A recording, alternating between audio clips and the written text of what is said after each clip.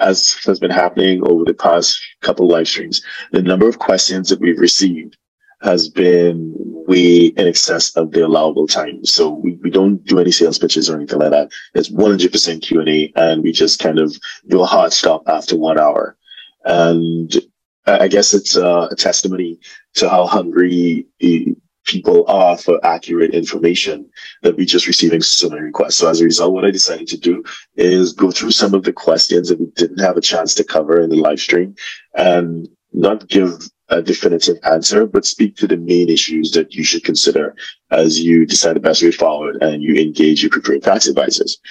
All right, so we have another question. This question is more of an immigration question as opposed to a tax question.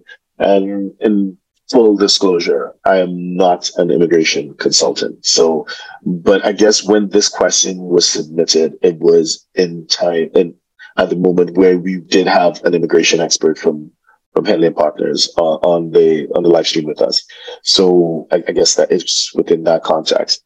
So someone is asking basically, someone has a cool chat name, Patience is Alpha. So I thought that's pretty cool. So you know who you are, Patience is Alpha. You have a cool name. So you're asking about naturalizing as a citizen in Spain and surrendering the passport from your country of origin or any other passport. So again, I'm not an immigration expert. Please consult an immigration expert. But generally speaking, yes, Spain is one of those countries like Germany, and there's some other countries in Europe where they prefer that you have one citizenship. You're a citizen of one country, and therefore that citizenship is evidenced by just having a single passport.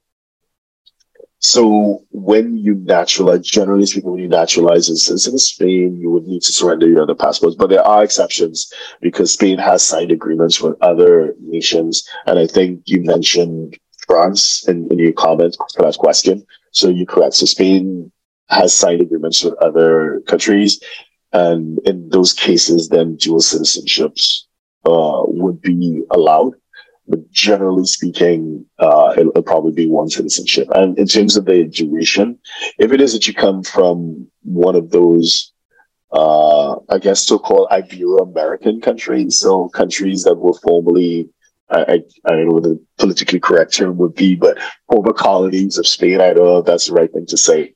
Then, and this includes Puerto Rico, this includes the Philippines. If it is that you're one of those countries, you would qualify for citizenship in Spain after just 2 years. So it's a special relationship. Otherwise, you need to wait for 10 years.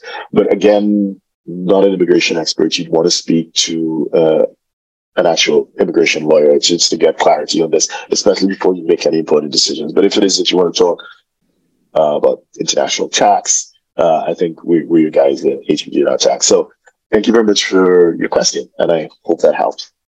So if you're a 6, 7, or 8-figure investor, entrepreneur, or business owner who needs a tailor-made solution from a qualified team of professionals, we can help you achieve the international lifestyle, the freedom, and even the tax savings you're looking for.